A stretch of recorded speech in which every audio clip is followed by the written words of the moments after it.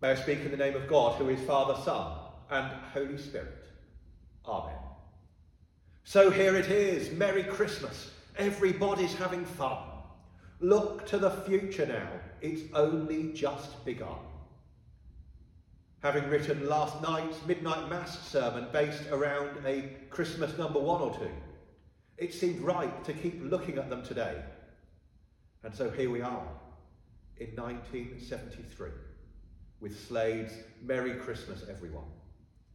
It sounds so upbeat, especially compared to something like the Christmas number 1 30 years later in 2003. Michael Andrews and Gary Jules' version of Mad World, which is so downbeat, even compared to the Tears for Fears version of the same song. Here it is, Merry Christmas, everybody's having fun. I don't know about you, but that doesn't seem quite right for very many of us. In fact, Mad World seems a little more appropriate. So much going on in the world. Debt, poverty, worry about the future, wars, relationship breakups. How can we cope with listening to those words seeming to be celebrating so much? In fact, maybe I should have looked again at the 93 Christmas number 1, Mr. Blobby, instead. Or is that just related to how we feel after maybe eating a little too much over these next few days? Here it is, Merry Christmas. Everybody's having fun. While reflecting upon these words, I listened to the song on YouTube and in fact found the official music video on the Slade YouTube channel. I don't know if anyone remembers seeing it the first time around. I have to admit, I only remember seeing the videos of Noddy and co on Top of the Pops performing it, seemingly having so much fun. The video, on the other hand, starts off while sounding quite upbeat, with people fed up. Families driving to the shops, the children looking really upset in the car, crowded in, bags everywhere.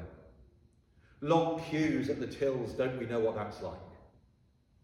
Queues to see Santa and then a sign at the front saying, sorry, closed, Santa's not here.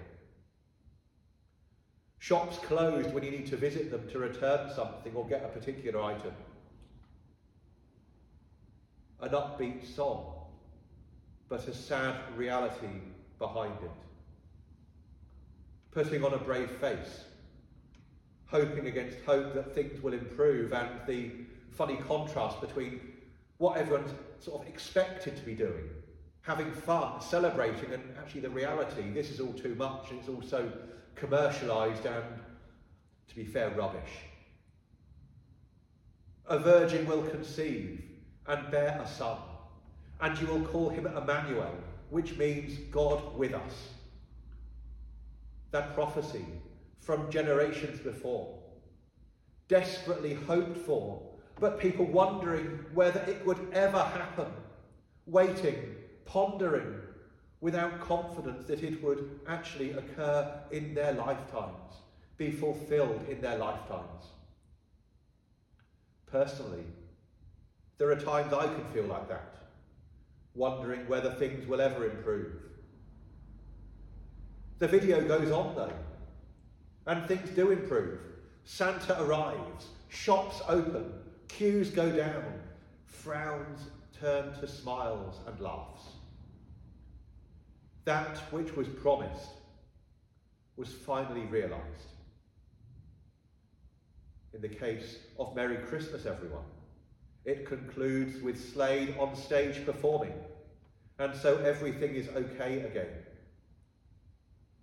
For us, as Christians celebrating Christmas, it is not Slade who we have been waiting for, neither it is for shops to open or queues to disappear, but rather it is Jesus. in the gospel, Jesus was born. Shepherds were some of the first witnesses. They turned to joy. They went out. They glorified God and told others this miracle that had happened. That which had been promised was finally here. Mary had received the mission and promise from the angel Gabriel, but it was only when the shepherds had been to visit that she pondered those words told her by the angel and the words told her by the shepherds. It was real. It is real. Jesus is born, and so there is hope. Hope for all of humanity. Because God loves us, all of us, each and every one of us, no matter who we are, no matter where we've come from, no matter what we may have done or not done in our lives. God loves us so much that God became man in the person of Jesus. And that is why we celebrate. So here it is. Merry Christmas. Everybody's having fun. Look to the future now. It's only just begun. Look to the future. A future with Jesus, God made man. Don't you think it's a mad world? That God loves us so much as to be born as a vulnerable baby. That is quite mad, you have to say.